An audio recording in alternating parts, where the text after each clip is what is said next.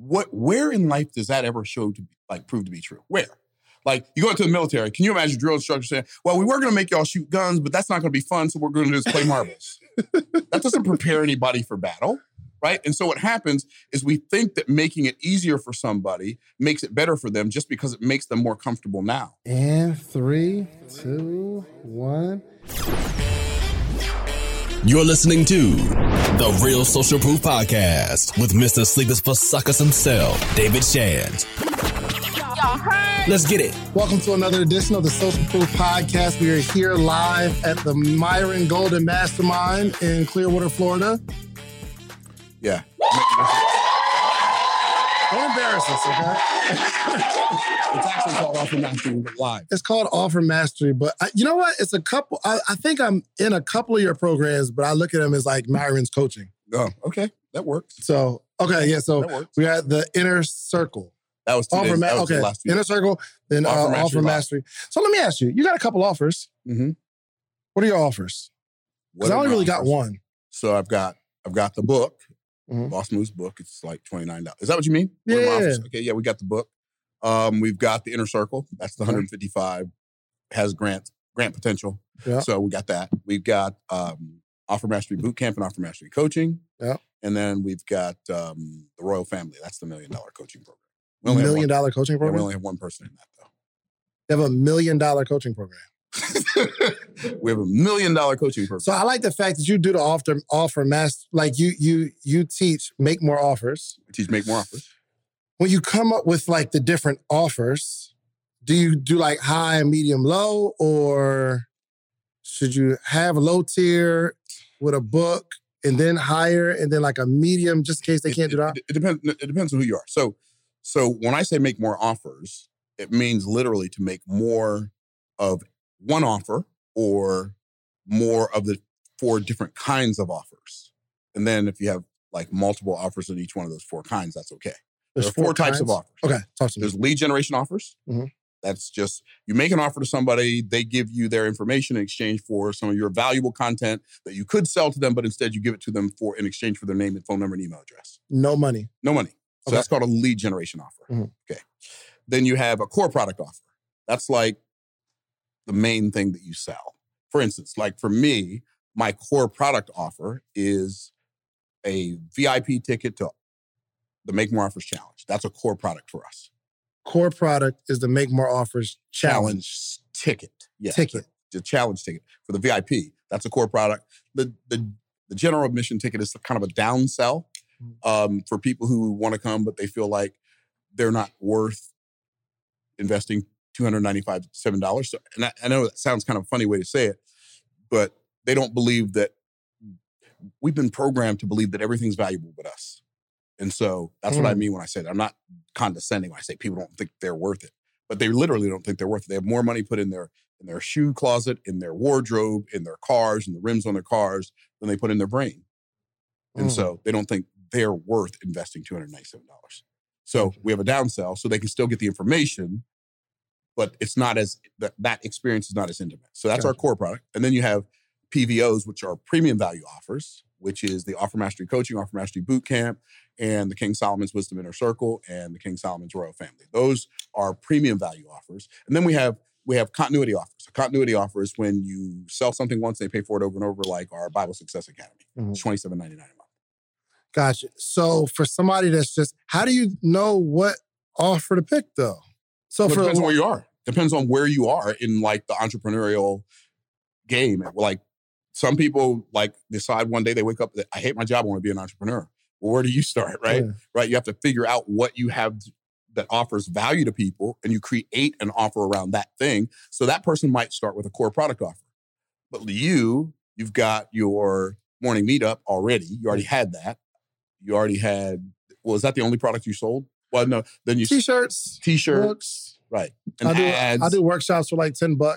Workshops for $10. Can I buy one? I got $10. Well, not anymore since I've been in the Inner Circle. Oh, but, okay.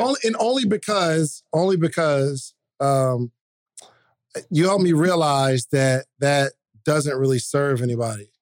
Right. Like if somebody pays $10 to come to something, or even $20, $30 to leave out of your house, $20. Some people, you'll see people buy it and they don't even come, or they come, say there's good information, then they leave, but they don't have any transformation. Yeah.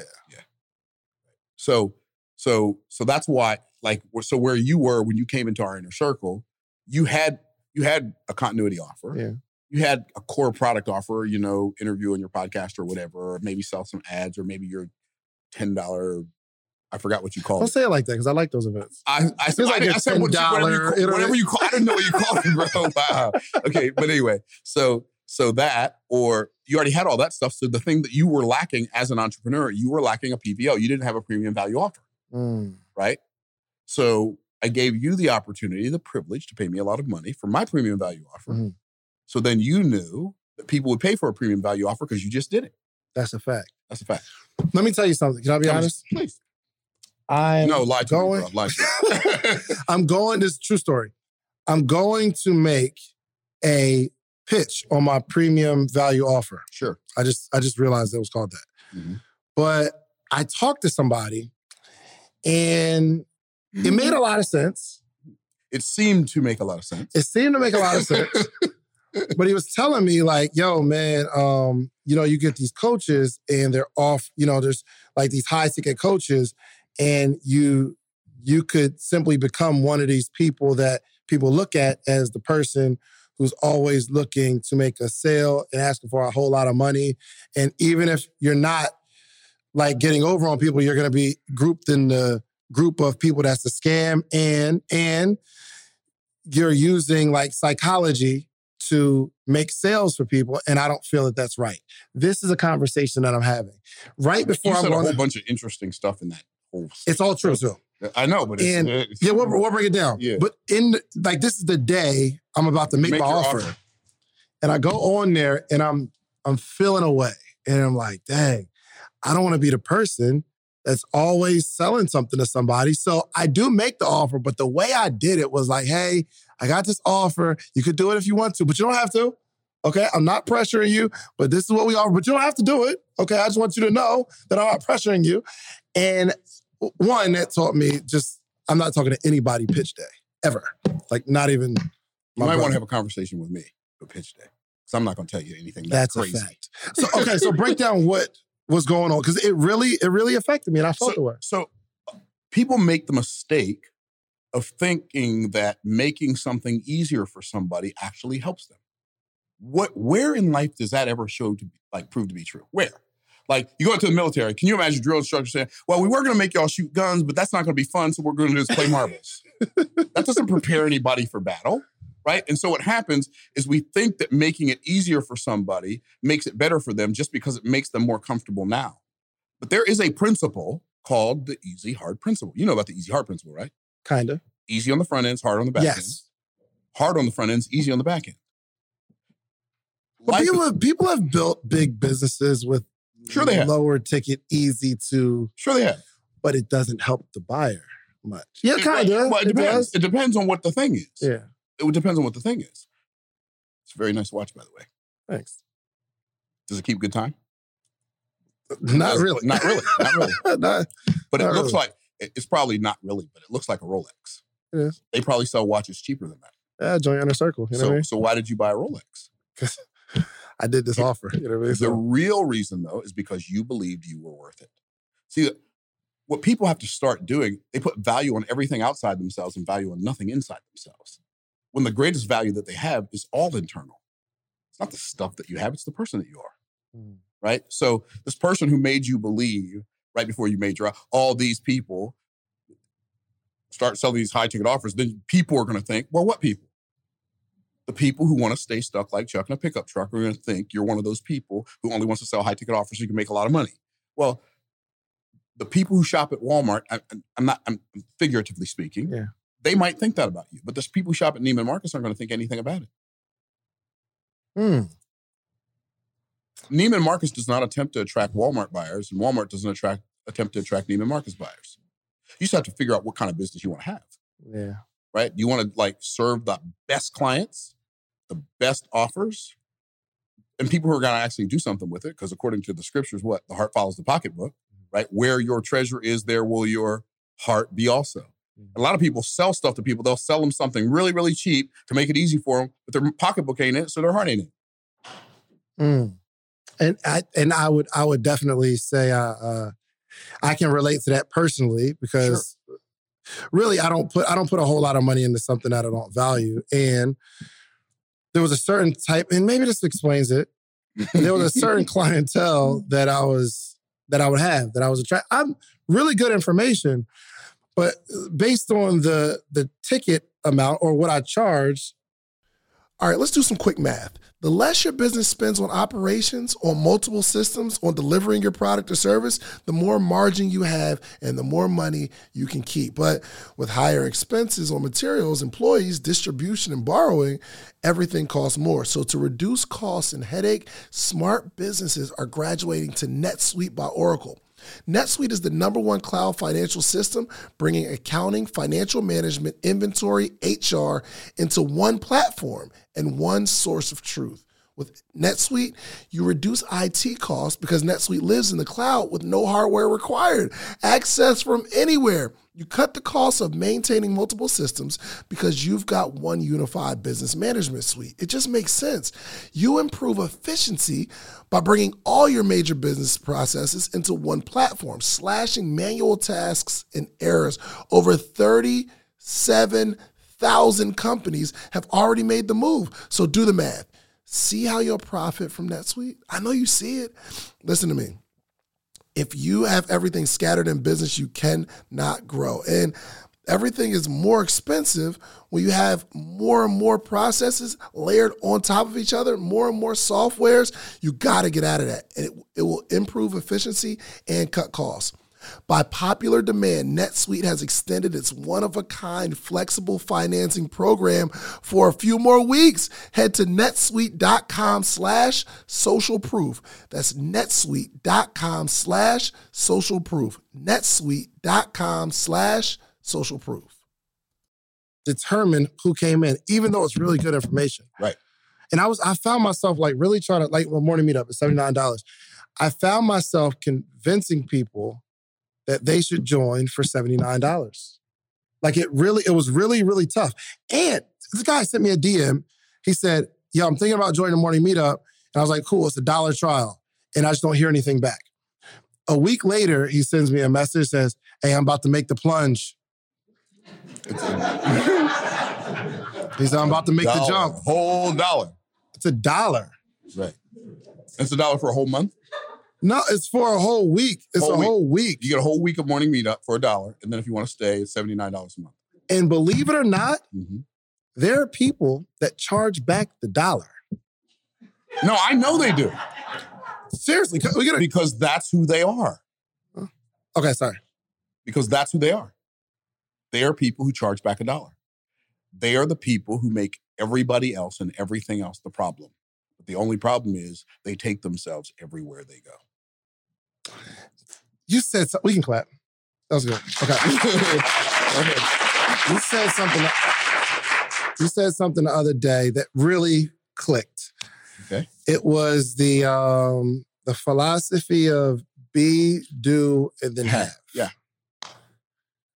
So I'm thinking about it, and I coach people, and I have clients. And your premise is, I got to get people to believe that they are something more than themselves, or to be something else, not just tell them what to do. Yeah, most coaching programs are, I won't say most, because I've not counted. So many coaching programs, right? Many coaching programs only help people realize what they can't do. They don't help people become the person who can do the thing. So many coaching programs have way more failures than success stories because they're teaching the people what to do without teaching them how to become the person who can do it. The principle of high achievement is be, do, have, which means don't be, can't do, don't do, can't have. Be a little, do a little, do a little, have a little. Whoa. Be, hold on, say it again. Be, do, have. Yes. Don't be, can't do. Don't be, can't be. Can't do. Don't do, can't have. True. Right? Makes sense. Be a little, do a little. Do a little, have a little. Mm-hmm. Be a lot, do a lot. Do a lot, have a lot. So the foundational premise of the whole thing is the being. You're not called a human doing. You're not called a human having. You're called a human being. Why? Because the most important thing about you is who you are being, who you are becoming. The whole purpose of life is to perpetually be becoming more until you die. That's the whole purpose of life, to be becoming more. So someone invests in my program, right? Right. My responsibility is to get them to become something else. Or not something else, but to become more. It's really, even more than to get them to become more, is to get them to acknowledge who they are and to get them to aspire to be who they can be. Right? Who we are, that's the value we have right now, but who we can become, that's the potential that we have right now. And the potential is the difference between who we are right now and who we can be. And so our job is to show people their potential and get them to move towards that potential. That's our job. That's your job as a coach. That's your job as a parent. That's a pastor's job. That's a teacher's job. That's a friend's job. It's a husband's job, a wife's job. To help, like all of us, we're supposed to help the people around us grow. As iron sharpeneth iron, so doth the man sharpen the countenance of his friends. That's my purpose, to help you become more, to help you become sharper. You help me become sharper. We help each other become better. That's that makes sense. Because I have a course, right? Mm-hmm. And I'm saying, well, first step is you've got to check out the course. Now, the course is kind of like the step-by-step stuff that you are supposed to do. Sure. And then 3 weeks later, you ask a question. I'm like, yeah, did you check out the course? They're like, no, I didn't watch the course. And then a coach would be inclined to say, hey, watch the course. It's in there. Mm-hmm. But that's just, again, me telling people what to do, not getting them to become the type of person who would actually go through the course. Yeah, so... And the way you really help people become is people love stories, right? Mm-hmm. And they can relate to stories. So you could tell them either a historical or metaphorical story. Historical meaning something that you know has happened with someone, or metaphorical, just a story about, it could be a story about a comic book character, something made up off of a television show. It could be off of a fairy tale, whatever, right? Metaphorical. So you tell them a story or a metaphorical story that helps them see someone who desired the same transformation they desire, and they went through the process of becoming. And then you tell them the story of somebody else who wanted the same thing, and they refused to go through the process. You show them how each of those people ended up. One of those people could even be you. That's why personal testimonies are so powerful. Because one, people that you tell your story to, they can see their story in your story. Mm-hmm.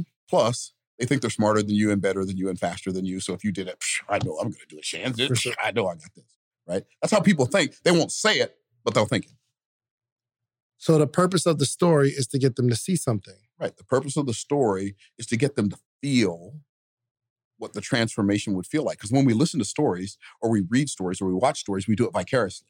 We put ourselves in the place of the person in the story. That's why when you watch a movie, I'm probably going to mess up movies for y'all, but that's okay. If you're making less than like $50,000 a month, you don't need to be watching TV anyway. But I'm probably going to mess up movies for you. So if you watch a movie, you will see that movies have a very intentional and particular structure. So if you're watching a movie, what you'll find out is the main character of the movie, they will put that person, the hero, he's the person in the story that you're going to want to become like, they will put that person in jeopardy within the first 10% of that movie. So if the movie's 90 minutes, in 9 minutes, that person has a problem that shows up in the movie. And then the movie is about their external journey and their internal journey, which oftentimes are in conflict with each other as they go through the movie. So you can see yourself in that. So you can see how the transformation they made inside created the transformation outside, and you can do the same thing. That's how, like all good movies, one of the reasons they're called movies is because not just because they're moving pictures, but because they're designed to move you. Dang, that's crazy, because I'm thinking about Paid in Full. I'm like, yo, Money Making Mitch. I mean, Ace, like he's going through turmoil, right? In the beginning, hates the job. And then there's an internal conflict. Right. And something happens, and he's got to do something that seems impossible on the outside, but before that can happen, he's got to become a person that he's never been on the inside. And that's the same thing that happens with everybody. Where you get that stuff from? How you? That's a movie, right? Oh, that's how movies work. And then they go through this transformational journey. And since I'm messing up movies for you, like spoiler alert, like I'm going to destroy movies for you for the rest of your life, right? So close to the end of the movie, the external achievement thing that they're going for, it looks like it's not going to happen. Period. The end, it looks like the movie's going to end and the hero's going to die and all of the stuff that goes with that. And then all of a sudden something happens, some miraculous thing happens, and then and then the music comes, and then they rise to save the day. And so now you feel hope again. That's great. I learned that. He described every movie that's ever made in 3 minutes. That's crazy. And I learned that from Michael Haig, who's the guy who created the Heroes 2 Journeys. He's a movie consultant. He's a script consultant. He consults with like actors and script writers on their movies to make sure that they actually move people. Okay, so bring that to helping me more effectively coach my clients. So maybe I'm understanding that there's a conflict, or am I creating the awareness of the conflict within them through a story? Through the story, whether it be your story, but like I used to be a trash man, right? Made $6.25 an hour. Like back in the truck? Like or you were the driver? I was the driver. You're a driver. I was a shuttle driver. I would drive the truck to the dump. After they went and filled them up, I would drive them to the dump, empty them, come back, get another truck, drive it to the dump it. I'd do that 4 times a day and I was done. Right? It's a terrible job. It wasn't. No, in terms of like the smell? The smell was terrible. The fact that you had to get up at 2:30 in the morning, that wasn't fun. Right? But the fact that you got off by 12:30 in the afternoon, that was okay. True. I'd come home and take a nap. And a shower first. Oh, and a shower. And then I'd get ready to go out and sell life insurance at night. Really? Oh, yeah. So trash man during the day. Life insurance and investments, mutual funds and stuff at night. Were you married at the time? Oh, yeah. Really? Oh, yeah. Tell me about that lifestyle, the conflict. Because you were married. You had kids at this point? One at that point. One kid. Mm-hmm. No lifestyle at all. Oh, no lifestyle. If we made $300 a week from the job, that was a good job. And I wasn't making sales yet from the insurance. I was just doing the presentations. Yeah. And what makes somebody in that position believe that they can be successful? Or, well, first of all, it's not the position that makes a person believe they can be successful. It's the condition of it's like the condition of being a human that makes you be. Like God built you with potential. He built you with the ability to believe in your potential. And then you have the cultural hypnotic societal mechanism that programs that belief in your potential out of you. Your belief in your potential is natural. Your lack of belief in your potential is unnatural. That has to be taught.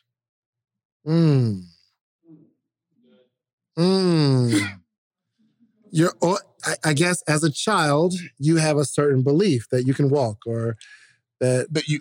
What did you want to be? I'm going to be a fireman. I'm going to be a doctor. I'm going to be an airline pilot. And I'm going to be G.I. Joe. You're going to be all this stuff. I did have a life-size poster of Allen Iverson because I was going to go to the NBA. Exactly. But you know what happens? All of the rational adults rationalized, which means they told themselves and you rationalized. They rationalized you out of it. There are 75 million people a year want to go to the NBA and only 3 of them make it. What makes you think you're going to be one of those ones? Wait, what? Did you talk to my dad? You talked to my dad? Did he tell you to say? Okay. That makes sense. Yeah. You have to learn that you can't. You believe that you can. It's natural to believe that you can. You have to learn that you can't. And fortunately, some of us have people telling us that we can, but most of us have most of the people who we look up to in our lives, our teachers, our parents, our grandparents, aunts and uncles, tell us that we can't because of 2 things. One, they're protecting us, they think, from getting hurt because they don't want us to feel the pain they felt when they attempted and didn't do it. Which is noble. It's understandable. It's understandable. Yeah. Okay. And the other reason is if we actually do it and they didn't, that's an indictment.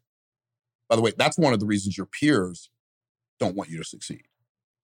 Because it's an indictment. Well, if you do better, now I got to go do better, or my wife ain't going to understand, well, why is he doing better and I ain't doing better? Wow. So that, I guess, dang, I always understood the principle of the environment, right? Your environment is going to change you before you change it, right? 100. But it's because of what they're getting you to become, I'm gathering. Exactly. Here's what's really interesting. Most people have no idea who they are. You know why? Why? Because they get their identity from society. and they think they are who society tells them they are. So if you don't look like them, in fact, you could, like, scientifically from Fibonacci sequence, like, perspective, actually look way better than them. But because they feel intimidated by the fact that you look way better than them, they will tell you that you look worse than them. And so what happens is we buy into the lie of what society tells us, because most of society refuses to embrace their own greatness. So when you step into your greatness, they feel intimidated. So they try to intimidate you out of your greatness.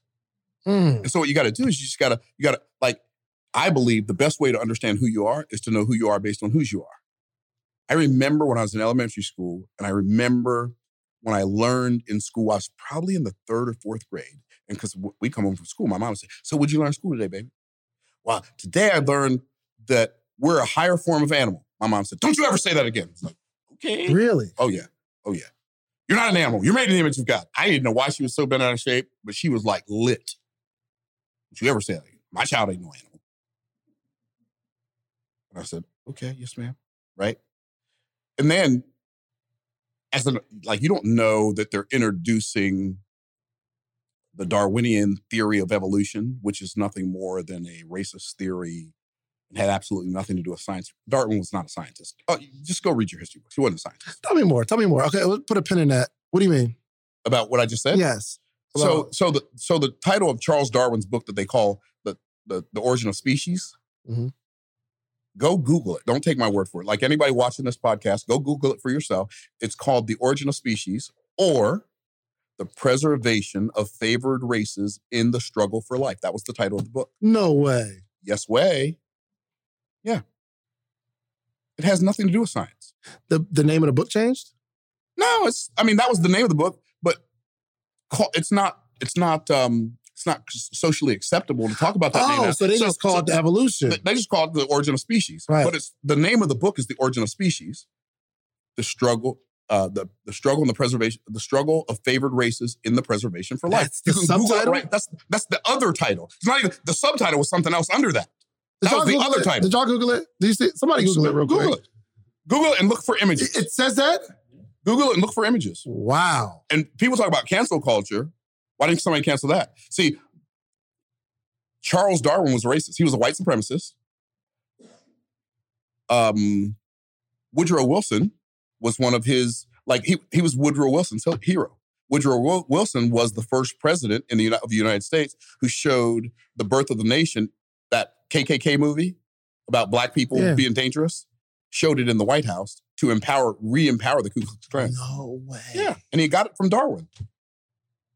No way. Yes way.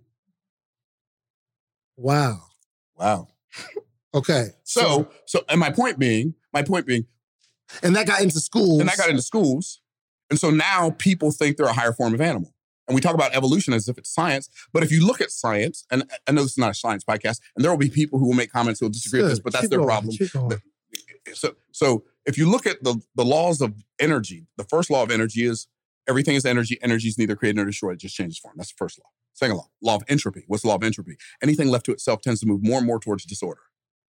So I want you to really think about the significance and the power of both of just those two laws. So if everything is energy, and energy neither created nor destroyed, that means this hoodie that you have on, it was once something else. Let's say it's wool. So it was once the energy of a sheep, right? And then somebody had an idea, and they took the energy of their idea, and they affected the energy of the sheep, and they turned it into wool, and then somebody else affected that wool and turned it into this hoodie, right? But this hoodie wasn't made from nothing. It was made from something. Yes. Does that make sense? Yes. Okay. So then you take, and I said this in our training the other day, everybody in this room, here's what you do. Think about your house, think about your car, think about your wardrobe, think about your bank accounts. All of that stuff that you have or don't have, all the stuff that you have in your life that shows up in your life, it shows up because that's what you've transformed your life energy into those outcomes. If you don't like what you're seeing around you, you have to change the energy within you, right? So then the law of entropy, everything left to itself tends to move more and more towards disorder. Like, no matter how much cologne I use, no matter how much soap, if I don't take a shower every day, I am going to stink. Why? But don't trip, because so are you, right? Right? So the point is, you can't just let things go. You have to handle them. If you don't weed the garden, the weeds take over the garden. Like, if you don't allow outside influences to come into your mind in the form of books and seminars and coaching and training, your mind is going to deteriorate to the lowest possible form. You can't let anything go. Everything that's going to get better has to have something outside of itself affecting it. Otherwise, it just gets worse and worse over time. So the law of entropy is the exact opposite of evolution. It's the exact opposite. They say, well, evolution, things just got better over time. Well, things don't get better over time. Unless they have an outside force, they get worse over time. That's like apparent to anybody who just thinks about it for like 16 seconds. Right? That's true. Right. So if you don't wash your car becomes dirty, right? If a bird poops on your car and you don't get the bird poop off your car, it eats the paint on your car. Like, anything left to itself tends to move more and more towards disorder. If you have a vehicle and it sits in the same spot for a year, when you go to drive it, the tires are probably dry rotted because you didn't do it. You got to act on it. Things need something outside of them to act on them to make them better. That's how life works. That's why I need a coach. I'm a coach, but I need a coach. And a coach that doesn't have a coach doesn't deserve to be your coach. That's why I read books.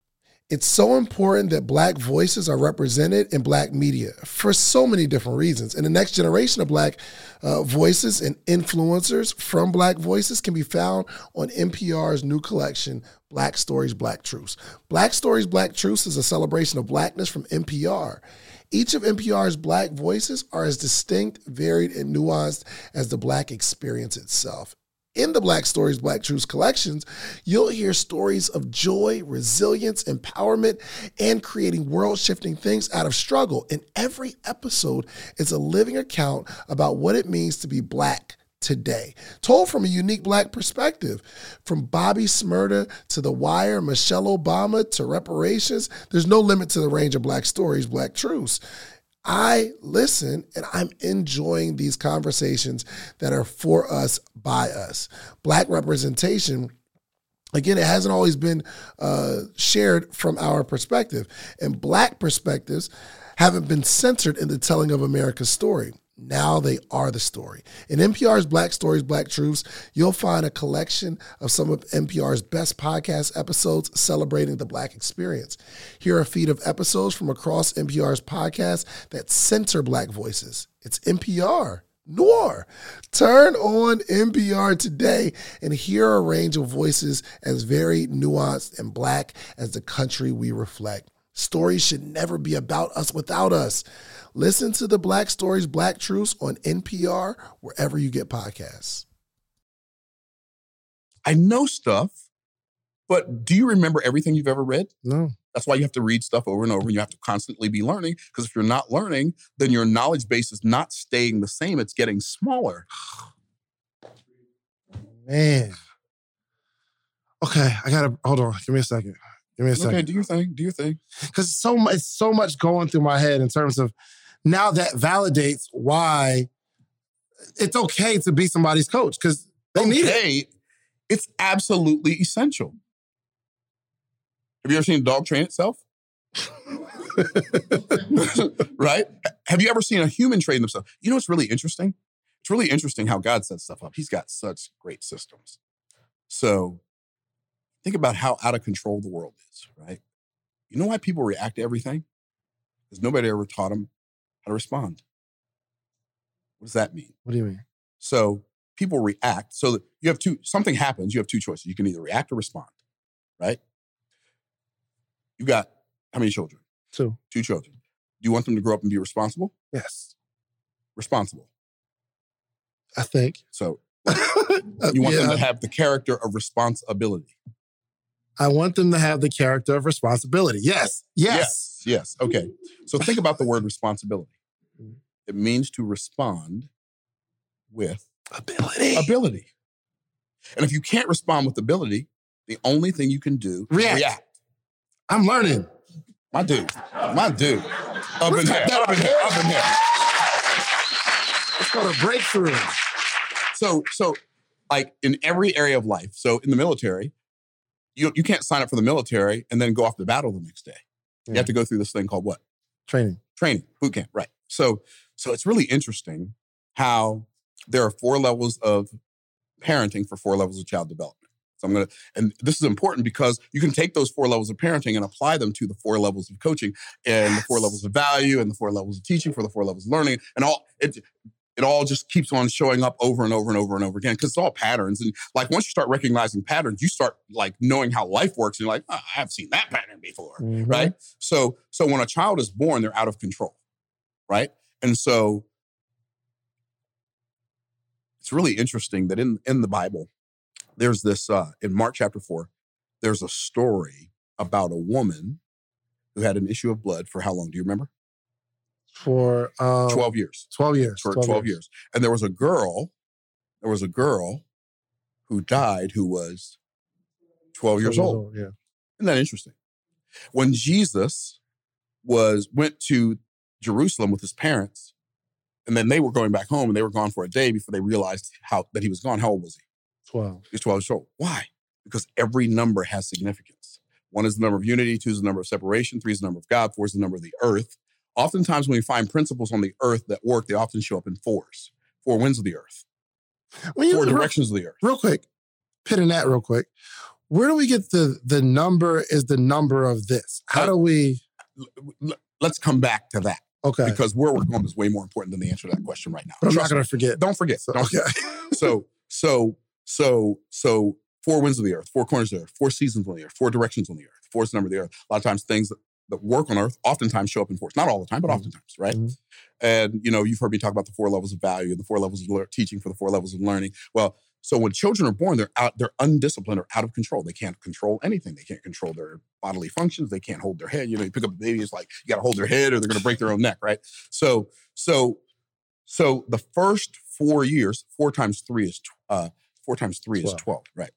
So God set it up in such a way that if we do this right, we can have some pretty amazing children by age 12. Because, I was telling you the numbers. So 4 is the number of the earth, 5 is the number of grace, 6 is the number of man, 7 is the number of completion, 8 is the number of abundance, infinity, eternity, and the new beginning, 9 is the number of truth, 10 is the number of perfect order, 11 is the number of disorder, 12 is the number of perfect government.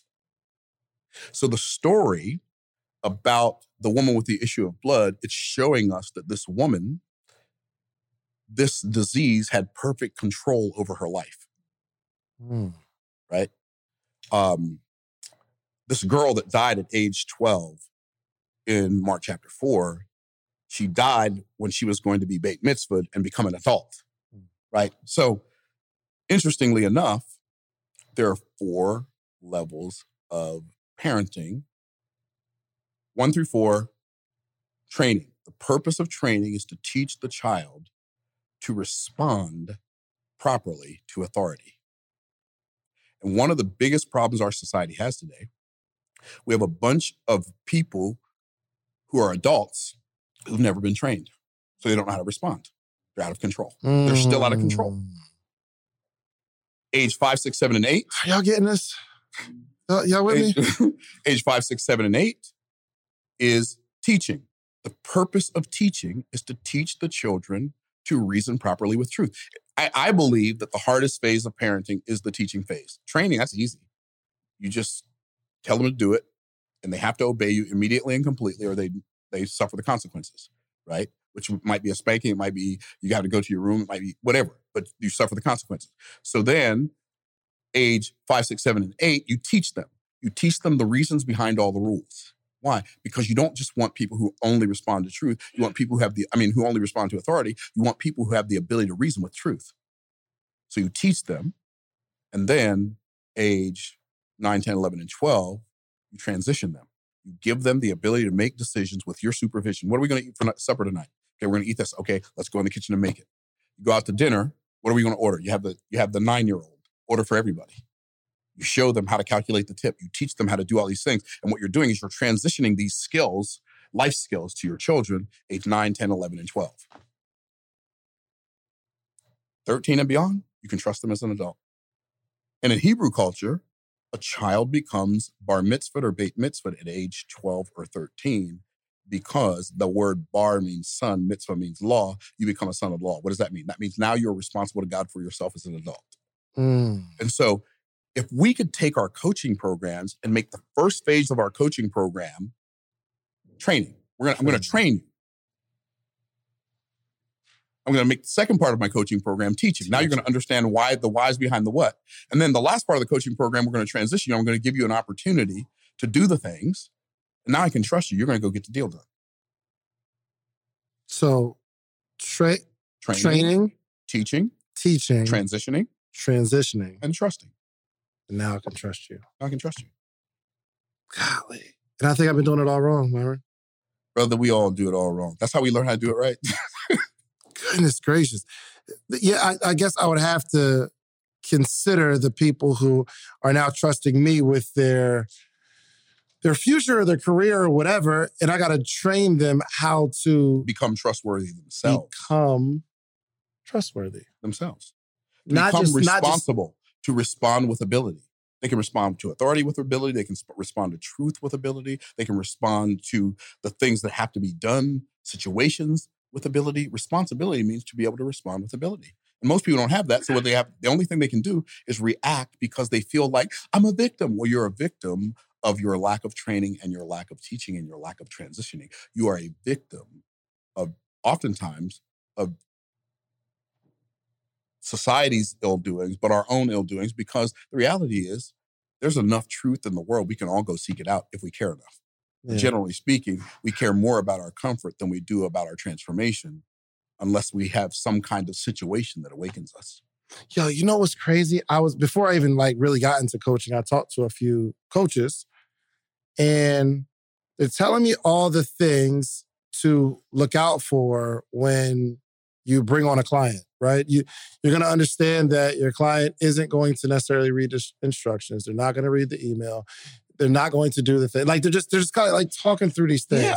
But I very rarely had a conversation with other coaches where we start to analyze our ability to train. Mm-hmm. Right. Our ability to get them to start walking at least, or to keep your head up. Yep. You know what I mean? Just stay on the path. Yeah. You just changed my whole coaching program. Give Myron a round of applause for that. Just changed my whole program. So I believe that expectation is a human being's greatest superpower. I believe the most important thing that you can do for a coaching client, for a child, for a friend, for a spouse, for a sibling, for anybody, is to have enough belief in them so they can borrow some of your belief in them from you until they build enough of their own belief in themselves. Expectation is the human being's greatest superpower. If you expect to win, your chances of expecting to win doesn't guarantee you're going to win. Mm. But expecting you're going to win gives you a far greater chance of winning than expecting you're going to lose. All right, look, I know you're enjoying the episode, but I got to tell you, finally, you asked for it, and we created a Patreon, okay? We created an inner circle. We have amazing stories, amazing information, the how-tos from the episodes. The only thing we're missing is a community. So it's about that time. We put together our Patreon, we put together a community because we have to have conversation around the information. So even this podcast we're listening to right now, there needs to be conversation. I want to hear what you got.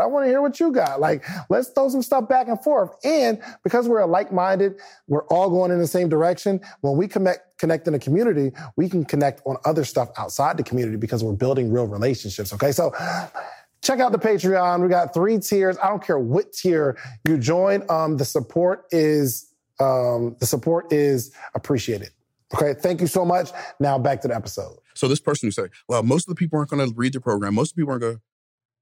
That's a dangerous belief for a coach to have. Mm-hmm. I have to believe that everybody's going to do the work. Yeah. And you may not do it, but you won't not do it because I didn't believe you were going to do it. If I don't believe you're going to do it, you ain't going to know I believe you can't do it. You ain't going to know I don't believe you are going to do it. You're going to think you are going to I know if I'm coaching you, I am going to believe that you can do the thing, whatever the thing is, regardless of circumstance. Period. That is one of the greatest things I can do for you, is to believe in the power of your God-likeness to do the thing. Because there's nothing you're going to face that's bigger than you. There's nothing that you're going to face that's stronger than you. There's nothing that you're going to face that is better than you. But there are things that you will face that you don't know they're not better than you. And you don't know they're not bigger than you. Makes sense. So if I can introduce you to who you really are, you'll never let anything stop you. So first level is getting people to understand that they are, you get them to become something different. Get them to think in a different manner of the person that they will become. And then we got to get... As my daughter would say, Didi would say, get them to think from the place they're desiring to go. Think from that place. Get them to think from the place they're desiring to go. They're desiring to go. Right. So if you are already achieving the result that you're looking to achieve, if you are already that person, what would you do? Do that. Okay. Now we're on do. Getting people to think from the place of where they want to be. But now how do we get people to do it? Or if you can get them to be it, they'll automatically do it. Yeah. So being speaks to our identity. Doing speaks to our activity. Having speaks to our property. So if you will be who you're supposed to be, you will be able to do what you're supposed to do, and you will have what you're supposed to have. But it all starts with being. See, our whole society says if what you're working on is not working for you, try harder. But that's not a real formula. A real formula would be if you don't like the output, change the input. And guess what? What's that? Being is the input of doing. Being is the input. Being is the input. Doing is the output. So if you'll become the person, you won't be able to help but do the thing. Yeah. But guess what? Doing is the output of being, but doing is the input for having. Right. So, okay. You become input. You become. The output is you do the thing. You do the thing. But then when you do the thing, that becomes an input. It's input, and now you have the stuff. Have the stuff. But see, the desire, the God-given desire that we have, we desire to have the stuff. Yeah. Yeah, I know all that. I know you told me to read them books, but I want to have that stuff, right? And so what happens is we get so focused on the stuff, we say, okay, well, you got to go do this. And they say, okay, I'm going to do it. I tried and it didn't work. Right, you tried and it didn't work because you attempted to do something that was outside of your ability. Remember what I said a couple days ago? I think it was 2 days ago. Every human being on earth is doing 100% of everything they can do, who they are right now. Say it one more time. Every human being on earth is already doing 100% of everything they can do, who they are right now. Everybody's already maxing out their current ability. You're doing everything you can, who you are. Now, you're not maxing out your potential, but you're just maxing out your ability. You're doing everything you can do until you become more than you are. And then you'll be able to do more than you're doing. Yeah, I was watching you the other day, and I was watching what? I was watching you the other day. Okay. Like, I was here, and I'm just watching. I'm like, first off, where do you get all this stuff from? Two, how do you draw the comparisons and the parallels? And how do you know about the movies and Darwin? Where do you get all, like, what's your personal development? And how do you retain it all? Because I don't retain. I'm easily fascinated. I'm a very slow reader. So I don't believe it. We're very slow. So here's what's really interesting, though. The law of polarity. We talked about the law of energy. We talked about the law of entropy, right? What about the law of polarity? For every positive, there's a negative. Every negative, there's a positive, right? So have you ever seen a one-sided piece of bread? No. One-sided piece of paper? No. One-sided pancake? No. One-sided coin? No. Why? Why have you never seen one of those? Everything has two sides. Right. Because they can't exist. It's impossible for there to be such a thing as a one-sided piece of paper or a one-sided pancake. No matter how thin you slice a piece of bread, it always has two sides. Right? Right. Which means it's impossible to have a negative thing in your life without the equal amount of positive from the very same thing also being in your life. All right, keep going. Come on, break it down. Break it down, because I feel like you're going somewhere. Okay. I feel like you're going somewhere. So it's impossible to have, this is bad. Well, okay, let's say it is bad. But if it's bad, it has to be good. It can't just be bad. There's no such thing as something that's just bad. So your ability, your reading slow. So is a disadvantage. Disadvantage. Because kids laughed at me in school. When I read in front of the class, it was crazy. I felt like I was chasing those words all across. Like, sit still, I'm trying to read you. Right? Right? It was bad, y'all. And even now, I read very, very slowly. But fortunately, because I couldn't read that good, I developed a really good memory. Because then I didn't have to read it. I already knew what it said. So the downside was I don't read fast. The upside was I can remember stuff fairly easily. I may have to hear it a couple of times. And if it's really interesting to me, it's locked and loaded now. You know what? I think you're just even that story. I think you're like a walking, helping someone to be. Because you're changing the way I think. And I don't know if Myra ever said it. Someone to be. It's like a walk. Like, it's just, because like the way you talk is not, like, here's the thing. Okay, and I'm going to be honest. I didn't watch the videos in the back office. Okay, yeah. And you didn't either? I didn't watch them, but I'll get on the calls, the Q&A. Oh, you kind of talking. Office hours? Yeah, office hours. Mm-hmm. And people are talking, and you answer the questions, but I just got it. I'm like, oh, I can do it now. But I don't know how I got it. It wasn't like a whole bunch of do stuff. Right. But the way I'm happened? starting to think is like, even now I'm starting to think of some of my inefficiencies, some of my downfalls, some of my weaknesses. And now as you're talking, I'm thinking of, wow, what strength can I draw from this, which gives me hope to just keep moving forward. Oh, for sure. Every weakness has to be a strength. If it's not a strength, it can't be a weakness. But every weakness has to be a strength, but every strength also has to be a weakness. Because if it's not a weakness, it can't be a strength. It's impossible to have a one-sided anything. It's not possible. I think some people think they're all weakness. I know. That's what I mean. They don't know who they are. And your job as a coach is to introduce them to their true identity. What's up, podcaster or soon-to-be podcaster? Get ready to level up your podcast game because the #1 podcast education summit of the year is back, and it's bigger and better than ever. I'm talking about the 2nd annual podcast summit happening on July 4th and 5th in the content creation capital of the world. You already know, ATL, baby. Atlanta, Georgia, going down July 4th and 5th. 2 full days. Imagine this. Imagine you getting all the game you need to take your voice, your brand, your business to the next level. Imagine getting all the insider tips. Imagine getting all the know-how that you've been craving for the last 2, 3, 4 years where you're talking about you're going to start a podcast, but you haven't yet because you don't have the tools, you don't have the tips, you don't have the tricks. I don't care if you're just starting or you're a seasoned pro. This summit has something for everyone. Picture you mastering the basics of setting up your podcast or unlocking the secrets to grow your brand on social media. We're not just talking about podcasting here. I'm talking about you want to build a long form catalog, whether it's skits, movies. We got people talking about script writing. This is an incredible experience. Imagine discovering the art of securing these lucrative sponsorship deals. And that's not all. Learn the ropes of creating a pitch deck that has sponsors knocking down your door. But wait. There's more. This isn't just a summit. This is an experience. I'm telling you. Rub shoulders with industry leaders. And you got to network with the other people that are doing what you're doing. All the guests that have ever been on Social Proof Podcast, I'm giving them a free ticket. And in exchange, they promise me that they're going to sit down and do short interviews with you. We got podcast booths for our VIP members where you can sit down, pull somebody to a side, and you're going to create content in real time. I know what you're thinking. How do I get a part of this podcasting paradise?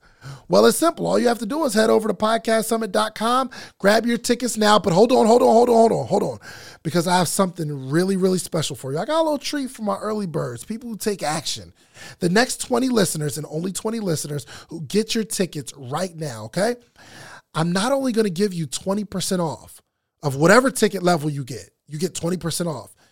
But if you use the promo code Big Deal, it'll take 20% off immediately, but I'm also going to allow the first 20 people listening to this right now to be able to bring a friend, bring a teammate, bring a partner for absolutely free.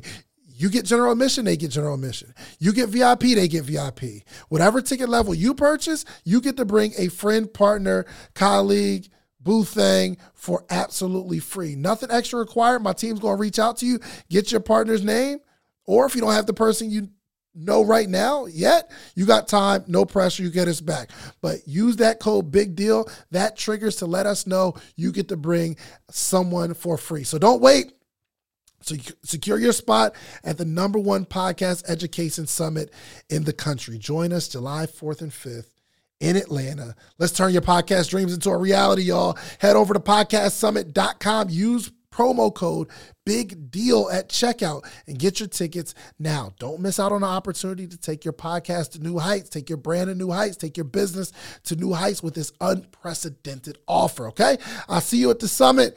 And don't forget to use promo code Big Deal. Show them who they really are. And by the way, and I know everybody doesn't believe in God, and that's okay.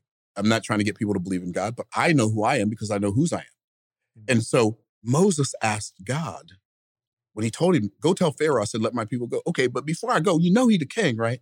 And you know he's the king of the greatest nation on earth. So when I go tell him, you told me to let his people go, who should I tell him sent me? God didn't say, tell him that I do has sent you. The I have has sent you. The what? I am that I am has sent you. Because God understands that the most important thing about him is his identity. You know what's the first thing God said about man? Let us make man in our image after our likeness, and then let them have dominion. So God made us as human beings to be in charge of this earth realm. Yeah. But if I know that, now I know, based on that, and everybody didn't have the same belief. Okay, but this belief is the belief I have. I know when I face something, it's impossible for it to be bigger than me, better than me, stronger than me, able to stop me. I might decide to stop because I don't want to become the person who can do the thing, but it can't stop me.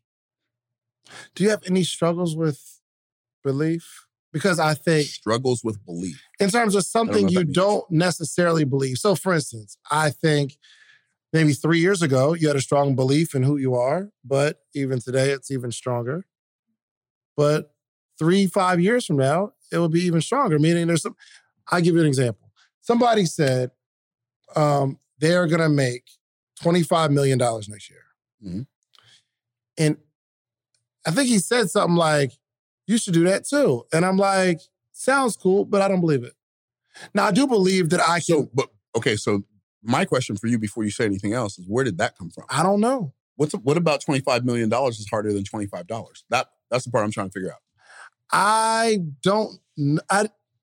It comes from somewhere, though. It comes from something. Because if I said I don't know to you and you asked me a question, you wouldn't let me get away with it. For sure. I have a belief of what I'm going to accomplish, which I feel is in my wheelhouse. Here's the thing. I believe I can, but I don't believe enough to go do what I feel like I need to do to make that type of money. Or maybe it's just not important enough for you to go figure it out. That's good. Maybe. Right? Probably. I've often said, you know what's really interesting? You know what keeps a lot of people from making $1 million a year? What's that? Making $500,000 a year. Ah.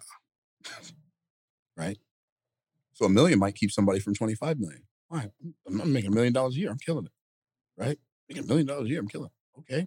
If that's what you want to believe, do you? Does that make sense? It does. So if it's not that you don't believe you could be a billionaire, it's just you don't want to do what it takes to do that right now. I don't know that I don't know. Okay. I don't have a desire to be a billionaire or to not be a billionaire. It's irrelevant. Right? That whether or not I'm a billionaire to me is irrelevant. I want to become all I can be. I want to do as much as I possibly can and when I say do as much as I possibly can, I mean live in my creative space to make the world a better place.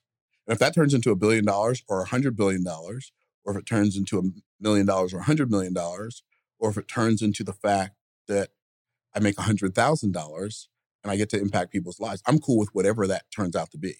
But here's what I know about most human beings. If they will max out their being potential, their doing and having potential is way greater than they've ever thought possible. I think I have a lot of limiting beliefs, Myron. Most people do. But you weren't born with limiting beliefs. You weren't born with any beliefs. Somebody taught you to believe those limiting beliefs. Just my only challenge for you is you can have the limiting beliefs, just don't fight to keep them.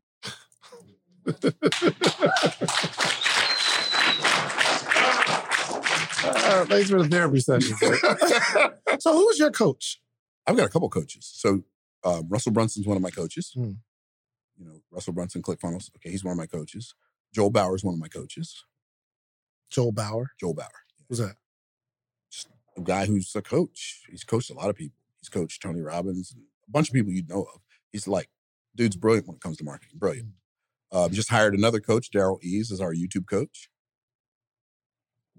I wonder who like Russell Brunson's coach is and who his coach is. You feel me? Like there's always these levels that, and I probably you having a coach impacts your belief system in seeing greater, right? I mean, that happened for me this year in terms of getting in certain environments and rooms of people where, believe it or not, early this year, I'm thinking, wow, it would be amazing to make $1 million. It'd be amazing. And it's like immediately after I made the decision to go get that, I started being around like higher level entrepreneurs. And we blew past it. Right. But it wasn't like because, it was sitting still. Right. But it wasn't that I believed that I would do what I'm doing. But I just got around some people that helped me believe it. Right. But when you got around some people who you saw yourself inside of and they introduced you to the true identity of David Shands. That's what really Exactly. And I saw some people that are like more successful and I'm like, I'm way better than them, but they killing it. Right. Right. And that's what people think. Right? Yeah. I'm better. Oh, man, if they did, I know I can do it. That's how people think. What's your greatest gift? What's my greatest gift? Your greatest gift.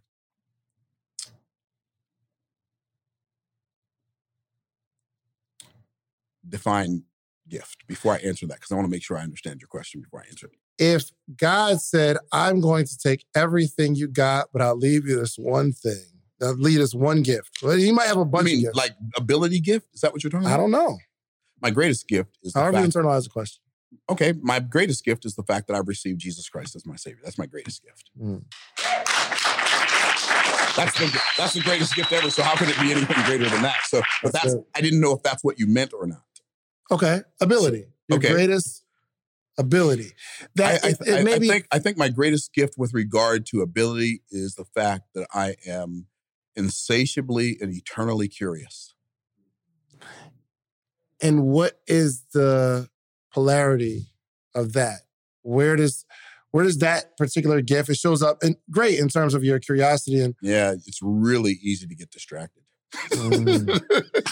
Like crazy easy to get distracted.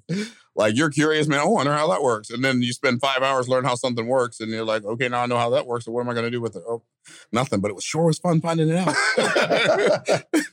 So for somebody that is battling with their gift and the polarity of it, they know their giftedness. So let me give you a couple of things that people wouldn't think of. Some of the greatest gifts that you will ever receive in your life are extremely painful when you receive them. Explain. Okay. Explain. So I was born in Tampa. We're in Clearwater, which is right across the bridge from Tampa. I was born in Tampa, May 14th, 1961. You know what was really big in 1961? What's that? Segregation. I was born in a segregated hospital that had no grants, no government funding, all that stuff. The conditions of that hospital were so poor, I contracted polio before I was a year old. I have 6 brothers who can all run. I can't run. I hated the fact that I couldn't run when I was a child. Why couldn't you run? I had polio. I have a brace on my leg. I couldn't run. Can you explain polio? Okay, so polio is a neuromuscular disease that attacks the nerves in your spine that control certain parts of your body. So that part of your body doesn't move. If it doesn't move, it can't grow. So it kind of like you have atrophy and partial paralysis. So my left leg is about 1/100th as strong as my right leg. Like I can do this with my right leg, just something that simple. I can't do that with my left leg at all. I just can't. I mean, I have muscles in there. I can move some, but I can't even extend my own leg, right? And so as a child, I hated the fact that my right leg was like 3 times bigger than my left leg. I hated to have this hunk of metal on my leg all the time. And I wore orthopedic shoes. Everybody else was wearing PF Flyers and Pro Kids. They were was that the same thing as on Forrest Gump when he had the braces? Oh, I don't know. You didn't see Forrest Gump. It's so crazy. I was talking to Myron. I was like, I was telling him about the podcast. Like I did the interview with Dame Dash. He said, who? I was like, yo, Dame Dash. And then I was like, yo, we're doing this. We're going to Rick Ross's house. He said, who? The rapper, Rick Ross. He's like, what? And I'm like, Do you not watch TV at all? Like sometimes that, but I don't watch it enough to know who a lot of people are. I got you. Okay. Yeah, all right. Keep going. I'm sorry. He just does it. Okay.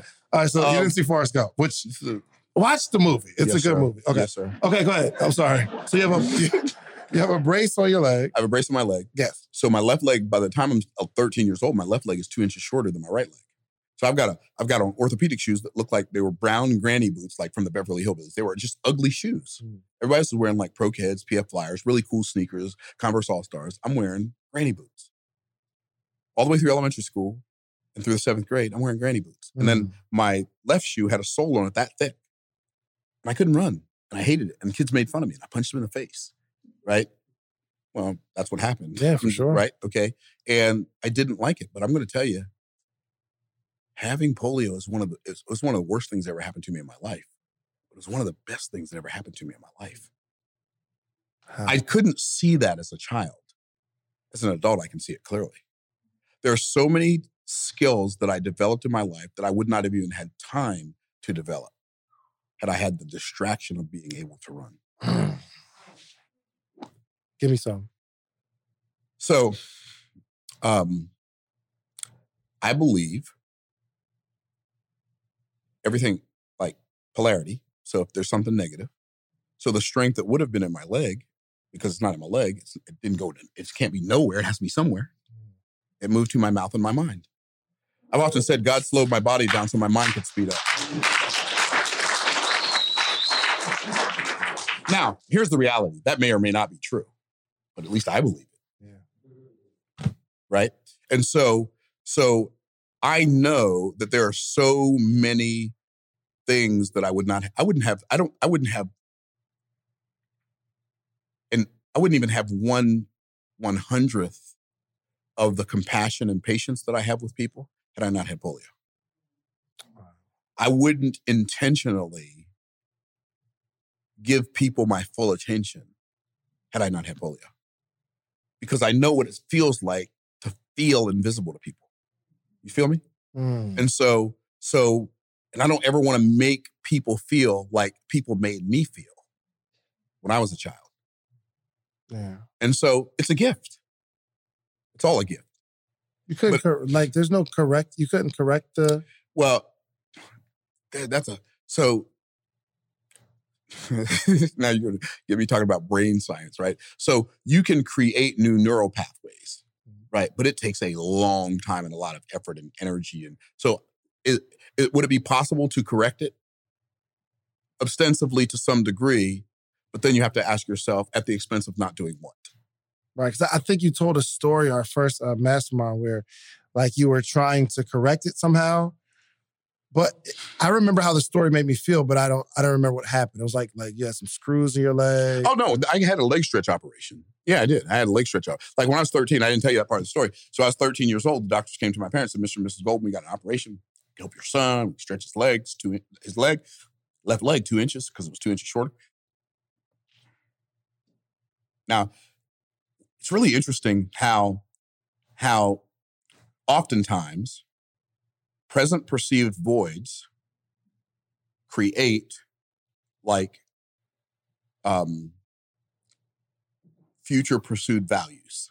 Present perceived voids create future pursued values. Okay. Right? So because I couldn't run, I spent a lot of time at the doctor's office and I was always getting these braces adjusted and all this other stuff. When I was a kid, I wanted to be a doctor. So I started learning about anatomy in elementary school and how muscles work and how bones work and the femur and the tibia and the fibula and the humerus and all these bones in your body. And so I started learning about all this stuff when I was a kid because I wanted to know how it worked and why mine didn't. Right? And so he said, we can stretch your son's leg 2 inches. I'm thinking to myself, I've seen Gumby and the Fantastic Four. And I know you're a doctor, but bones ain't made out of rubber, bro. Right? That's all Gumby. And the Fantastic Four. No, that ain't how it works. He said, what we're going to do is we're going to break the tibia, the big bone in the middle of your shin. We're going to break it in the middle.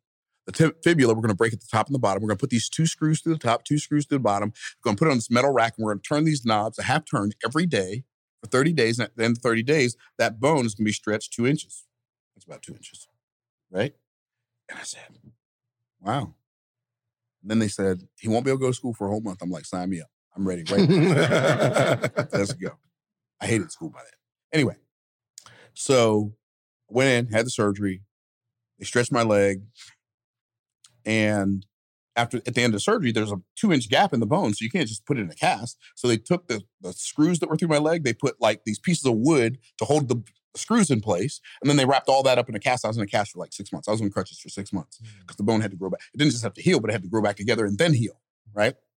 I don't even know why they thought this would work, but apparently they figured something out, and it kind of worked.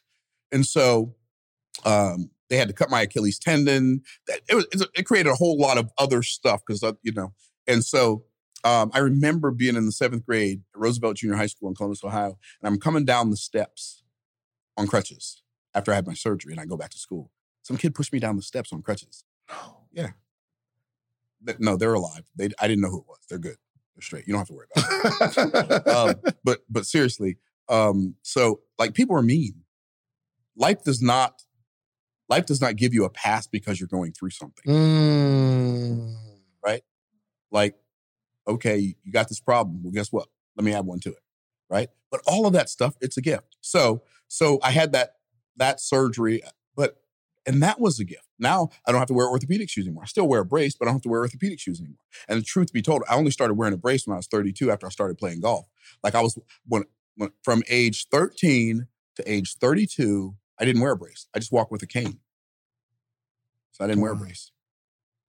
So now I wear a brace so I can play golf. That's why I went back and went to the metal brace so I could play golf. Man, and the fact that you could just draw like the polarity, that's my new word for the week. Like you can draw the upside to every downside. And well, you can, but you have to choose to. Yeah. But you understand who gets the benefit from that. You do. Yeah.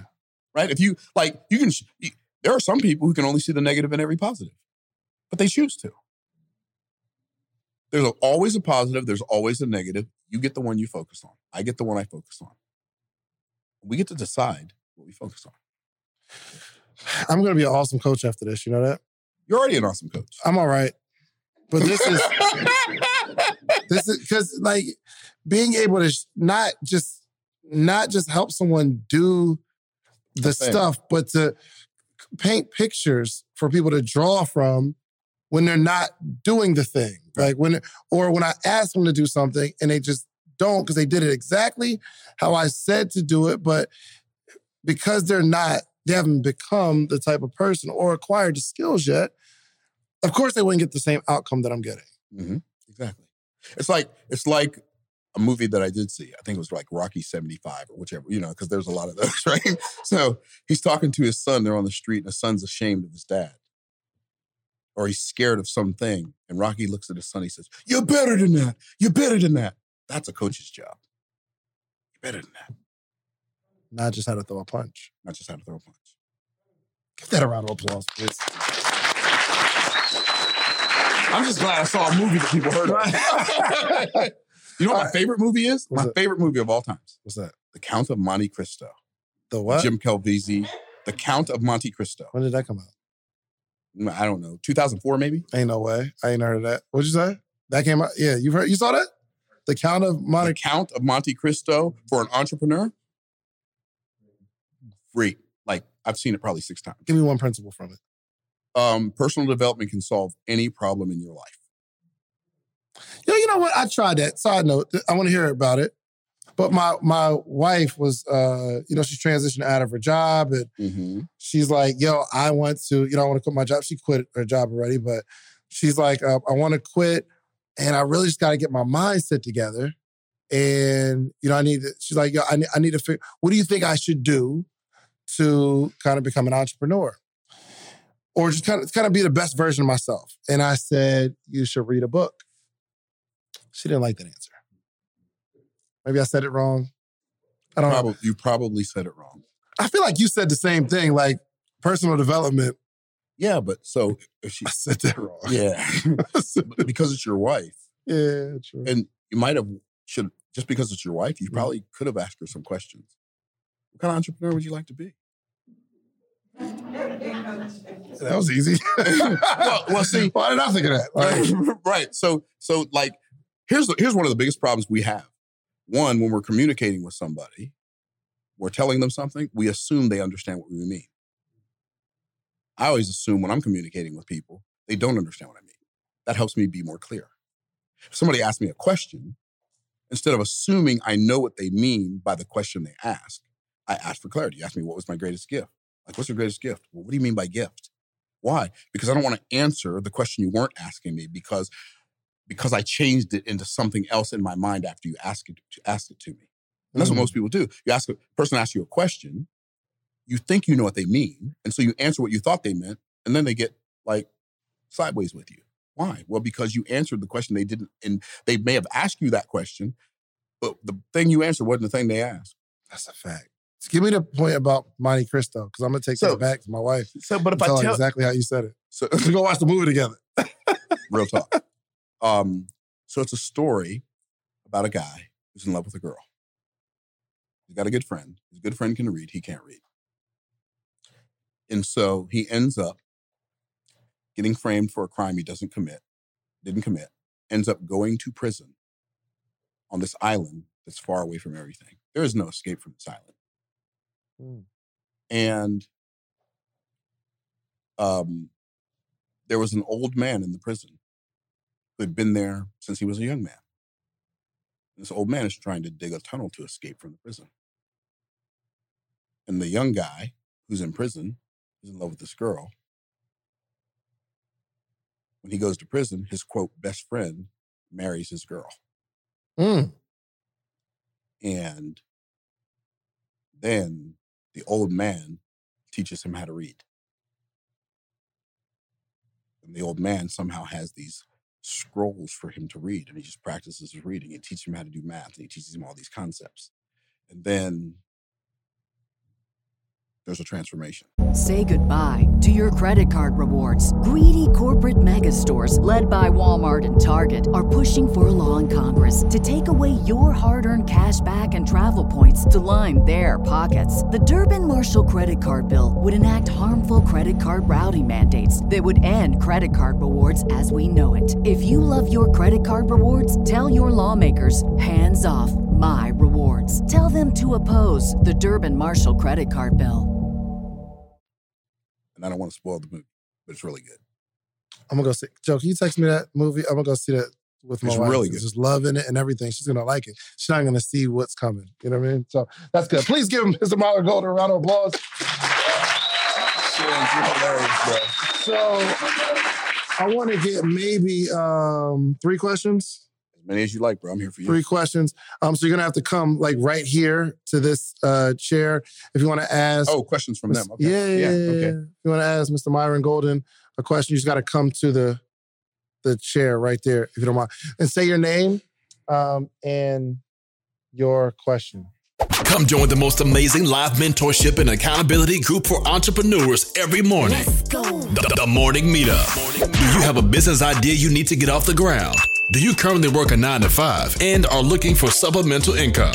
Come and network with like-minded individuals and take your business to the next level. Every morning from 8 to 9 a.m. Eastern Standard Time with David Shands and friends. Try the Morning Meetup today for just $1. Head over to themorningmeetup.com. That's themorningmeetup.com. Hello, Natalia. Hello, Natalia. So my question would be the clarification. You said there are 3 levels of coaching or 3 levels of parenting. 4 levels, yeah. 4 levels, sorry. I'm not quite sure about training and teaching. What's the difference?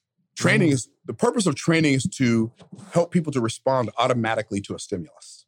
That's the purpose of training, right? So when a person goes into the military, they have to, a drill instructor gives a command, they have to do it immediately. So the purpose of training a child is to teach them to obey authority immediately and completely. That's the purpose of training. The purpose of teaching is to teach them the reasons behind all the rules that you gave them when you were training them. That's the difference between training. Like, training is about response. Teaching is about reasoning. Is that helpful? All right. My pleasure. Yeah. Good question. Matthew. Yes. So I've heard you mention before the period where you went through these trials. I think it was like 2009 to 2013. Yeah, 2009 to 2014. But yeah. Yep. As 2007 actually to 2013 is the actual time period. Yeah. As the expert and the coach, after going through that, how did you recover mentally, emotionally to stand in the place of credibility to now lead people from that place? Seriously, though, it took me a long time. So for those of you who don't know what he's talking about, like for 7 years, so Matthew asked me the question. So for 7 years, we went through a different crisis every year for 7 years. So 2007, my oldest son was in a car accident. He died 4 days later. That was major, like tragedy, like so surreal. You can't even wrap your mind around it. 2008, they created the Great Recession, and I didn't participate in it, but a lot of my clients did. They owed me a lot of money. They got abducted by aliens. I've never heard from them since. 2009, and et cetera, et cetera. So we got down to 2014, and by the time I got to 2013, I got audited in 2010 by the IRS, and they came after me for like $1,065,000, which I didn't have. And I was like, I don't even want to be, there was like 2013, 2014, there was a period, I didn't know how to be an entrepreneur anymore. Mm. Like it was way, and I know people say, well, if you lose everything you had and you go back, it's way easier the second time. It wasn't way easier the second time for me. It wasn't way easier. It was way harder for me to become the person who could even overcome that past experience, because every time I started doing something, like, what's the use? They're going to come take it from me anyway. What's the use? They're going to come take, like I had this, right? And so how did I become the person? The question was, what did I do to overcome that? So I had people in my life. What did I do to overcome all of that? I had people in my life who believed in me and supported me during that time. The first and foremost was my wife. Second was my son and my daughter. Like they were there like 100, right? And so, but I had a friend who I helped when he was in trouble. And this friend of mine loaned me $4,000 a month for 2 years to live off of. Right? That's a real friend, right? I need some more friends like that. Well, what you would need is not to be in a situation where you need friends like that. That's the one. But finally, what happened that helped us come out of that was I finally found the right coach. And for me, that was Russell Brunson. But it wasn't just that Russell was so brilliant. It was that he brought me into, like he had us come to an environment where we were surrounded by this kind of energy. And that energy changed me. First and foremost, because when we first started going to Russell Brunson's Inner Circle, everybody in the room was making more money than we were. Like we went there, everybody staying at the Grove Hotel, $200-something a night. We staying at the Grove. We're staying at Mara Suites, $79 a night. Right. I'm in one room, my son and my daughter in another room. Right. We get up and we drive down to the Grove Hotel. And it was all we could do to get there. Right. And so, but I got in this room and people were asking for advice and I'd share what I thought might help. And they were acting like my ideas were great. I'm like, my ideas are great? Oh, okay. What were they doing? They were introducing me to who I really am, not who my circumstances convinced me that I was.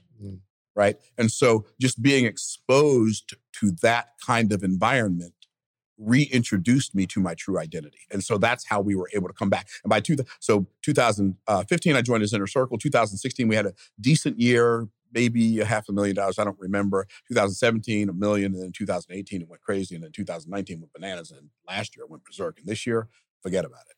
So that's how. Is that helpful? Good stuff. Good from Matthew, y'all. April Lewis. Talk to me, sister. April Lewis. So I love the question that you asked. If God, his greatest gift, and if God took away everything, what would he want to keep? My question is along that line. Okay. So you're known for helping people build up, scale successful businesses. Sure. My question is a scenario and then a question.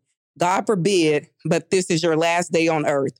Yes. Understanding all the collateral that you have, your books, your videos, your podcasts, all of that.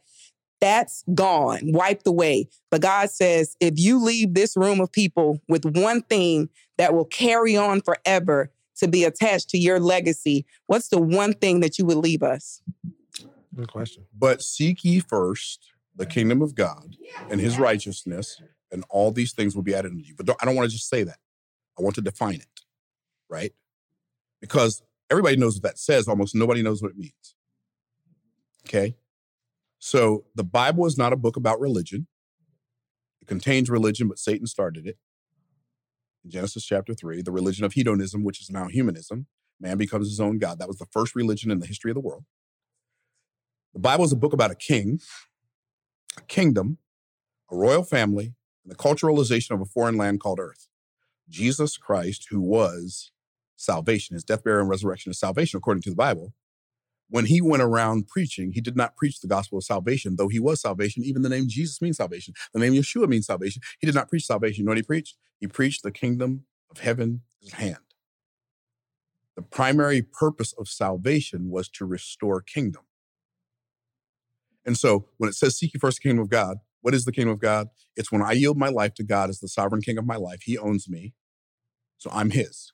I yield my life to him as my sovereign king. When I yield my life to him as my sovereign king, he makes me the king over an assignment. As the king over that assignment, I get to rule over that assignment with sovereignty. It has to do, when I'm yielded to God as my king, my assignment has to yield to me. It doesn't have a choice. But here's where the kingdom of God, what makes it so magnificent, so beautiful, and so world-changing. I use the assignment that I rule over to serve every human being I come in contact with. I know I'm here by myself, but I'm not here for myself. That's what I mean when I say seek ye first the kingdom of God. Yield your life to God as your sovereign king. Rule over your assignment as the sovereign king or queen over that assignment. Use that assignment to serve every human being you come in contact with. If you do that, your life will be complete. It will be fulfilled. It will be energized. It will matter. It will have impact. And guess what? All these things will be added unto you. You won't have to worry about what you're going to eat or where you're going to drink or what you're going to put on. It's all taken care of. That's the answer. Is that helpful? Good question. Bridget. My name is Bridget O'Michaels. The 3 pillars of my coaching program up until today is marketing, money, and mindset. Now, Myron. The 3 what of your? The 3 pillars. Oh, pillars. Okay. Are marketing, money, and mindset. Okay. Now, how would you, using the principles of teach and train, how would you teach and train your clients so much to pay me premium price for that? You have to. So here's a premium. That's a great question. So a premium price. When people buy something from you, they're never buying your product. They're never buying your pieces. They're never buying your process. They're never buying your person. What are they buying? They're buying the payoff that your product, service, opportunity, whatever can give them. The more clearly you can help them see themselves experiencing that transformation, the more likely they are to pay you whatever you're charging for that transformation. Is that helpful? All right. Thank you, Bridget. Give it up for Bridget. Some more. Enoch, talk to me, brother.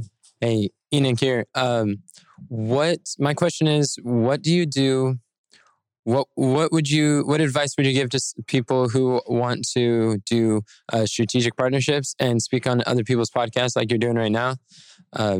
Would you meet the people at conferences? Would you suggest cold DMing them on Instagram? Do you find ways that you could serve and solve problems and then it might come into a podcast? What would you do to be able to schedule these consistently? I recorded videos for a daily life video for 100 days. And I realized that a lot of the stuff on my channel doesn't grow as much as speaking on other people's channels makes a bigger difference. You still have to build your channel first. So the first thing you have to do is you have to create a lot. I'm not going to define a lot, but it's a lot, right? Of what I call community service content. You have to create things that are valuable to other people and put them out there so that they serve people. And so people find out about that community service content and they do the stuff and they're like, wow, I did this thing and it worked. Oh, I did this thing and it worked. Oh, I did that thing and it worked. And so if you have enough community service content out there that people can go and they find out about you, then they can go do a deep dive on you and then they can say, oh, okay, this person really can help. American Giant makes great clothing, sweatshirts, jeans, and more right here in the U.S. Visit American-Giant.com and get 20% off your first order with code STAPLE20. That's 20% off your first order at American-Giant.com, code STAPLE20.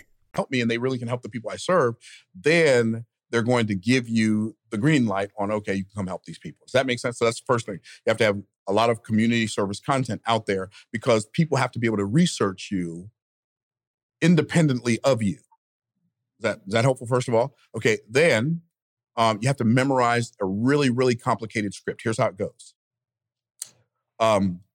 I have an offer if you have an audience. I have an audience if you have an offer. So you figure out which one you have. Do you have an audience or do you have an offer? If you have an audience, I have an offer. Like if you have an audience, I say, Enoch, I have an audience. I have an offer if you have an audience. And if you interview me in front of your audience, I will make them an offer. And when they buy it, I'll give you half the money. Boom. It's that simple. So figure out which one you have, and whichever one you have, reach out to the people who have the opposite one and make them that offer. I have an offer if you have an audience, or if you have an audience, I have an audience if you have an offer. And that's how I would do that. That's strong. That's good.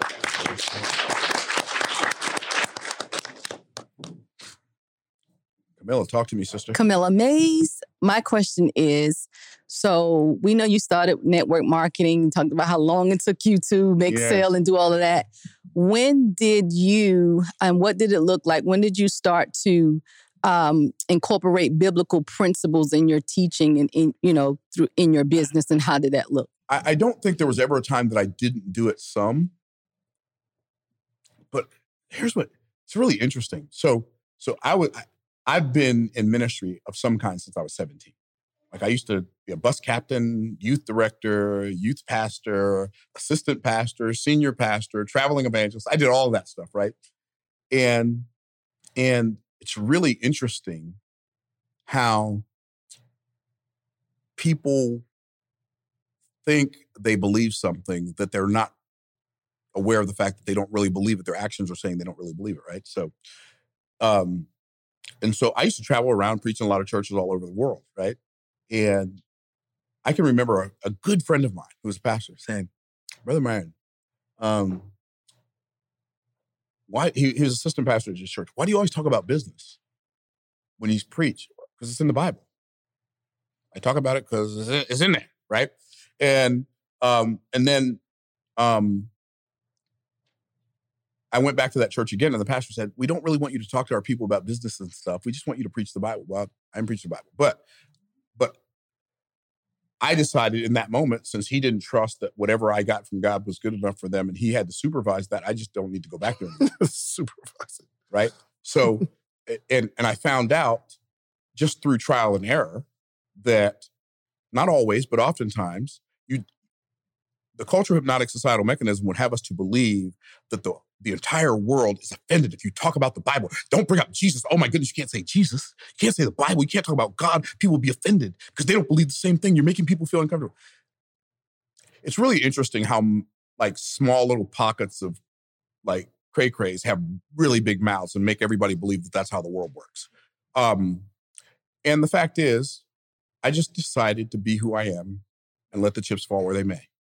You know what I've discovered? Sad but true. Oftentimes, people in churches are more resistant to what the Bible says about business than people in the marketplace are resistant to the fact that the Bible says something about business. That's what I found as my discovery. And so what I just decided to do was not try to have an outcome, but to just be who I am and let that do what it does. If you say, well, hey, Myron, you can't talk about that here. Why did you invite me? This is what I talk about. Right? And so I just decided, like, I really am very intentional not to Bible thump. And what I mean by Bible thump is to make people who don't believe the Bible feel like they're less than. I'm not even attempting to get anybody to believe the Bible, like ever. Like I am who I am. And I just let it do what it does. And if that makes somebody uncomfortable, don't invite me into their space. And so when I just decided to do that, like the whole world opened up for me because I was showing up as a real person, not as a chameleon. No pun intended with your like Camille, right? I don't know. Anyway, that's what I mean. Remember what I said? That's the negative side of that brain. Okay, so not as a chameleon trying to fit in where I can get in and go along to get alongside the banana and be one of the bunch. Just be who you are. And let that do whatever it does. And if that makes you unwelcome in places, just don't go there. And if it makes you celebrated, go to the places you're celebrated, not to the places you're tolerated, and you'll be fine. Is that helpful? Strong. Go ahead. We're gonna say the last two because we want to make sure we break down for the 5 p.m. session. Go for it. Thank you. Quick question. You talk about the importance of belief and how to use that, right? Yeah, for the people that you admire or that have reached the next level, could be your coaches or someone you don't have access to. How do you get clarity or deconstruct what is their belief system? Like, how do you replicate what's next? So it's really interesting. So the way you backwards extrapolate or reverse engineer their belief system is just ask them, what do you believe about? And then tell them the thing. I remember when I first learned how to shoot a gun, my daughter, my son-in-law is in the military. And so I was in Florida. My daughter was in Pennsylvania. She said, Dad, well, next time you come up here, you need to let me and John take you to the gun range. Okay. Like my daughter can say, hey, Dad, you need to buy a rocket ship so we can go to the moon. Okay. Right. Okay. And so I said, okay. So I get to their house and I start asking John all these questions about how to shoot a gun because I'd never shot a gun before. So tell me everything you believe about shooting a gun. Right. And so he tells me all the stuff he believes. Okay. So how do you hold your body? How do you hold the gun? Like, which eye do you look through? Which hand do you hold? Like all this stuff. Right. So ask him all these questions. And I said, oh, I'm going to be really good at this. And my wife and my daughter laughed at me. Have you ever shot a gun before? No. Well, how do you know you're going to be good at it? Well, because I know how to learn things. And so I just ask people what they believe about things. And then if the beliefs serve them to achieve that result, then I adopt those beliefs. Here's what's really interesting, though, about beliefs. None of us were born believing anything. All of the beliefs that we have were acquired, right? So I think it's good for all of us at some point in our life to take inventory of our beliefs and make sure the beliefs that we have are serving us at the highest level and giving us the ability to serve others at the highest level. Hopefully that answered the question. That's good. Good stuff. Beautiful. Jorge. Christopher. Hi, I'm Christopher Smith from Idaho. My question is, well, first off, I've been in ministry for over 20 years. Mm-hmm. And last year I did I went back and looked at my ministry and I trained missionaries. Mm-hmm. And I recognized that a lot of people weren't in ministry still because they didn't have money. Mm-hmm. And I saw the need. And so I started to go back into business. Mm-hmm. My question is, I know that you were in ministry, how to make it begin. I've been learning for the last 2 years, and pulling the trigger has somehow been so difficult for me. Pulling the trigger on what? To make that sale or to do the...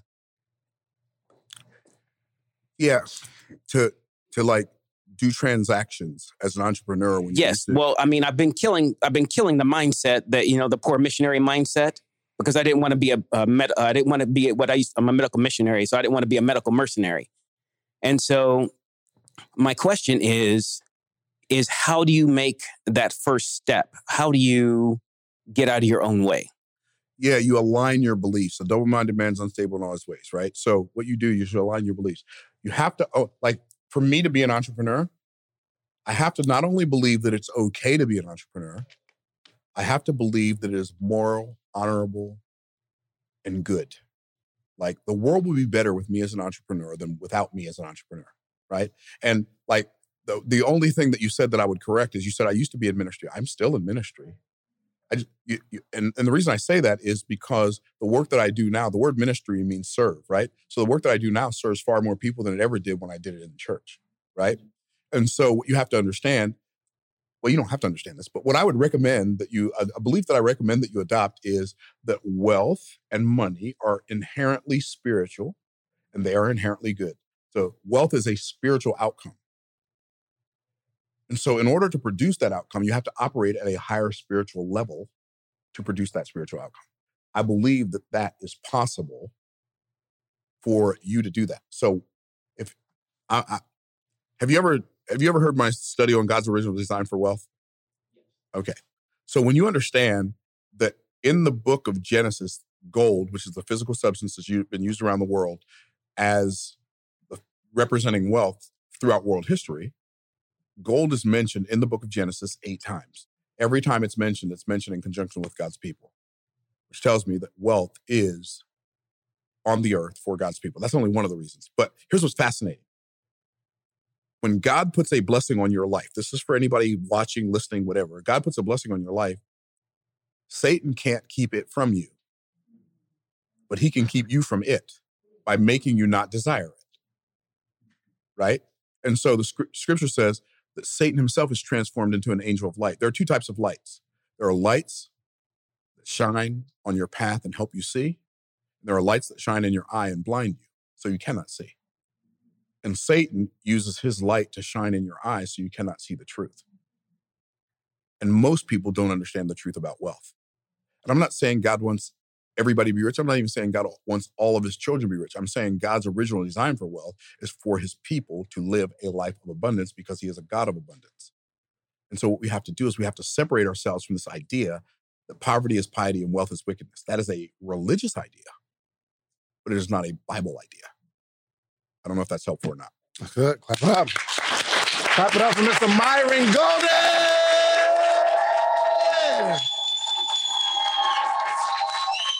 You know what I'm saying? I never got a standing ovation for an interview, so thank you guys. That was amazing. You got one now, brother. So real quick, you have a challenge coming up, and the reason I know that is whenever they're watching this, you have a challenge coming up. That's true. Is that right? That's true. Okay, tell us about it. So I do a challenge. It's called Make More Offers Challenge, where I teach people how to make the 4 different types of offers, and it's 5 days. So you know this, and people are going to think this is ridiculous, but that's okay. They can think whatever they want to think. It is what it is. I get paid $25,000 an hour for coaching. That's what I charge. That's what I get paid. And if somebody wants a coaching session, they have to wire the money first before we have the conversation. So fascinating. People say, I'd like to buy you lunch because I want to pick your brain. You don't get to pick my brain for lunch. You get to pick my brain for $25,000, right? Okay. So anyway, fascinatingly enough, I do a challenge. And for $297, I break down my philosophies about business for an hour of Q&A for 5 days in a row for a whole group of people, and then an hour of training. If they do the general admission, it's just the hour of training. They don't get the hour of Q&A. So it's $297. When they do the $297, they do the VIP, I give them a 10 times money back guarantee. I've never had anybody ask for their money back. So it's $297. Wow. It's $297. And I tell them on Monday, and then I tell them again on Friday when we end. This is, and I'm sure we'll have somebody take us up on it at some point, but we haven't yet. We've had close to, I don't even know how many people, got to be close to 1,000 people, maybe over 1,000 people gone through it. Okay. If at the end of this week, you do not believe you've gotten 10 times more than the $297 you paid, if you don't believe you've gotten $2,970 worth of value from this challenge, you send us an email. We're going to send you your money back. You get to keep all the bonuses, and we're not going to be mad at you. You're still going to be our friend. That's how confident I am that this stuff changes people's lives. And they can't see it, but you can actually see. How many people went through it? Make some noise. Make some noise. None of them asked for a refund. Social proof here. Social proof, bro. Man. So, yes, I took your challenge. Socialproofchallenge.com. 100%. Socialproofchallenge.com. Make sure you check it out. Socialproofchallenge.com. And it will be in the link, but be attentive. If you are not looking to drastically change your life, don't do it. Don't do it. Yeah. And if you're not going to show up every day, because you don't get the recordings for $297, you get to show up. It's a challenge. Part of it is challenging you to do what's difficult. And if you can't show up during the time, we do leave the recordings up for 23 hours. So you got some time during that day, you can watch it, right? So 23 hours, Make More Offers Challenge. And when you take that challenge, like at the end of the week, your life will be changed in some way, shape, or form. Yeah. For the better. It's in the pudding, y'all. Well, look, we got to get out of here. Make sure you take the challenge, and then leave a comment below if you took the challenge, and just let us know what this did for your life. Let us know what happened, just based off of this interview. And this episode is always sponsored by The Morning Meetup, themorningmeetup.com, the only organization that gathers every single day. We have a morning call. There's like 500-600 people on a call every morning, Monday through Friday, and I'm there. And you're going to be on next week, right? I can? Yeah. You didn't forget, though, because we talked about it. We did. Yes. What day next week? I don't know. One of them. Okay. Yeah, one of them right there. Let's go. We're going to do it. What time does it start? 8 o'clock a.m. Eastern Standard Time. I'm going to be on next week. It's going to be fun. Yeah, man. Oh, it's going down. Listen, man, thank y'all so much. Do yourself a favor. One, click the link below. Get in touch with Myron. Take the challenge. Join the challenge. I cannot stress it enough. Join the challenge, okay? And how can they find you? And then I need you to leave us with a word of wisdom. Yeah. So if you want to find me. You gave us mad words of wisdom. You can find me on Instagram at Myron Golden or MyronGolden.com. Either one is good. Words of wisdom about what? Put a bow on this whole conversation. Put a bow on this whole conversation. Own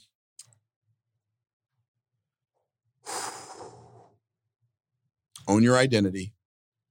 If you will own your identity and be who God made you to be, you'll be able to do the activity that you were put here to do.